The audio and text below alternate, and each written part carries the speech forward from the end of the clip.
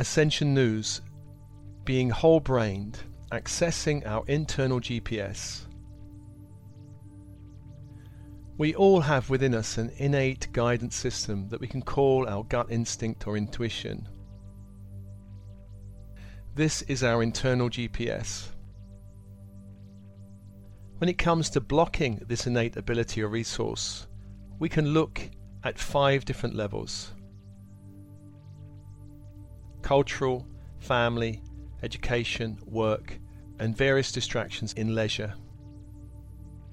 In the Western world, we exist in a paradigm where materialism, science, and the objective world is generally trusted, whereas the inner, subjective world is mostly discounted and distrusted.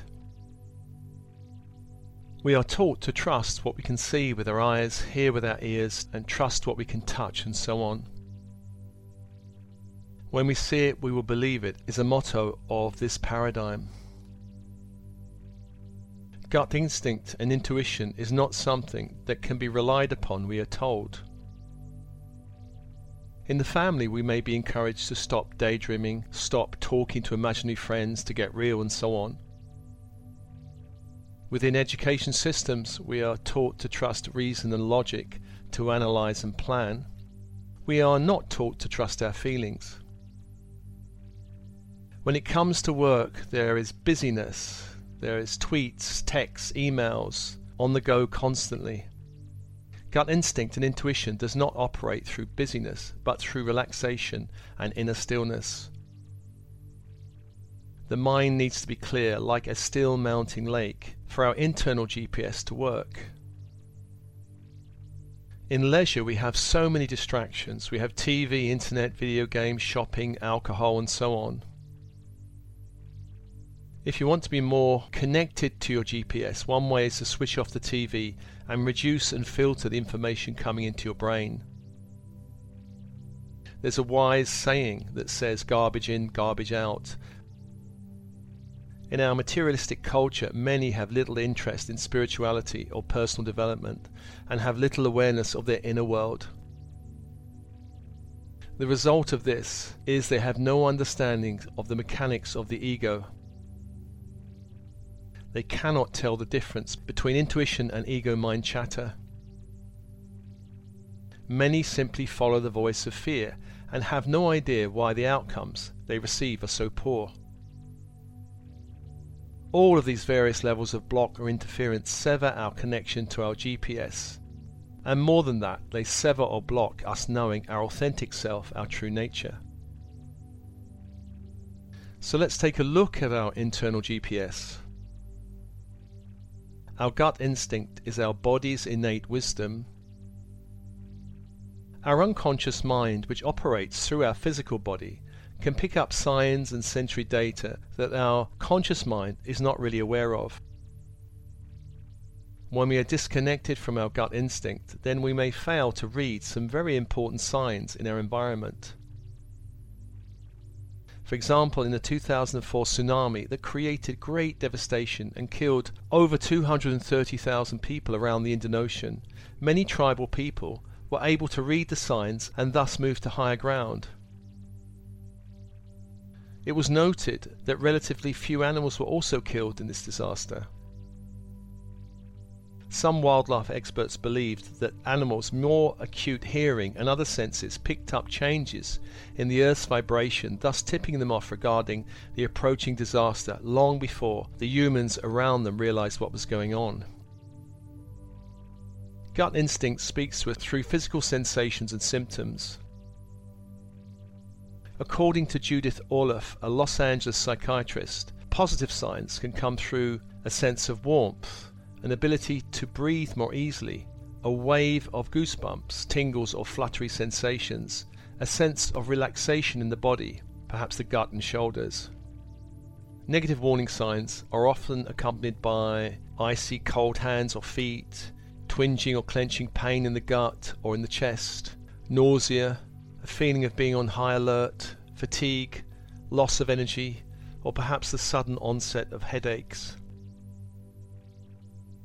Ronald Alexander, PhD, a psychologist, mindfulness expert and director of the Open Mind Training Institute in Santa Monica, California, tells of a story of traveling in India where he decides not to get into a cab because of a burning sensation in his gut. He later saw the driver being arrested in the train station for suspected robbery. He says he typically feels impulses in his chest or stomach warning him. On one occasion during a stay in northern Italy, I went for a long walk and a climb in the hilly and mountainous Pre-Alps region. I was not really dressed for going too far. I was not wearing proper climbing shoes, for instance. After about an hour I felt I'd gone far enough and realised that the way down was not that easy. Also, I noticed the sun was starting to go down over the distant peaks. I was not sure how I'd gotten this far and had no idea how to get down.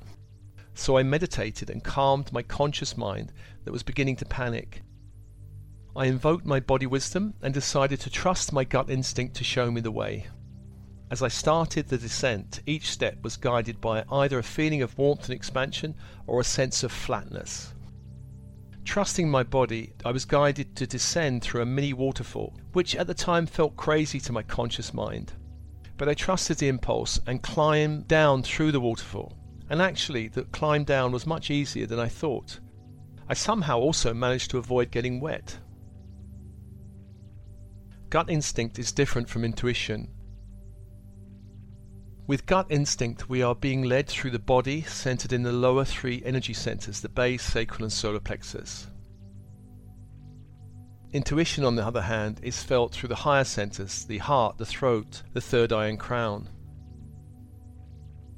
Intuition involves a creative partnership between the conscious, unconscious and higher conscious minds. Intuition can help us make better choices in life. It can guide us towards greater happiness, success, awakening and so on. Intuition does not simply rely on the unconscious mind picking up data in the environment. It relies on information coming through the higher mind that is aware of possibilities, opportunities and challenges that await in our future timeline. To give an example of intuition from my own life, when I was working at Alternatives, a not-for-profit company based in central London, we received a phone call in the office. My colleague took the call. He called out across the room saying, "Has anyone heard of an author called Eckhart Tolle?" And this was before he was really known in the UK. I had such a strong impulse, I just said, "Just book him."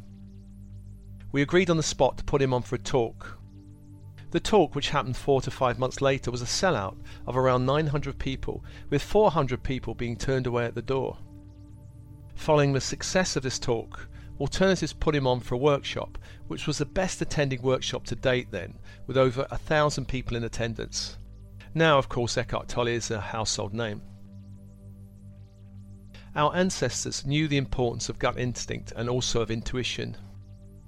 For thousands of years, shamans, priestesses used their psychic abilities to help their communities. Often these abilities meant the difference between life and death. If you're a tribal medicine man or woman and you could not divine the nearest food source for your tribe, then the tribe starved and you're out of a job. If you were a medicine healer and unable to heal a patient, then your reputation would suffer, and also, if it happened too often, you'd be out of a job. Here in the modern world, with all its challenges and opportunities, we have such an amazing gift, our brain with a neocortex made up of two halves, a left and right hemisphere. The two parts are connected by a thick cable of nerves at the base of each side. Experimentation has shown that these different hemispheres are responsible for different types of thinking. The left brain is more logical, sequential, rational, analytical, and objective.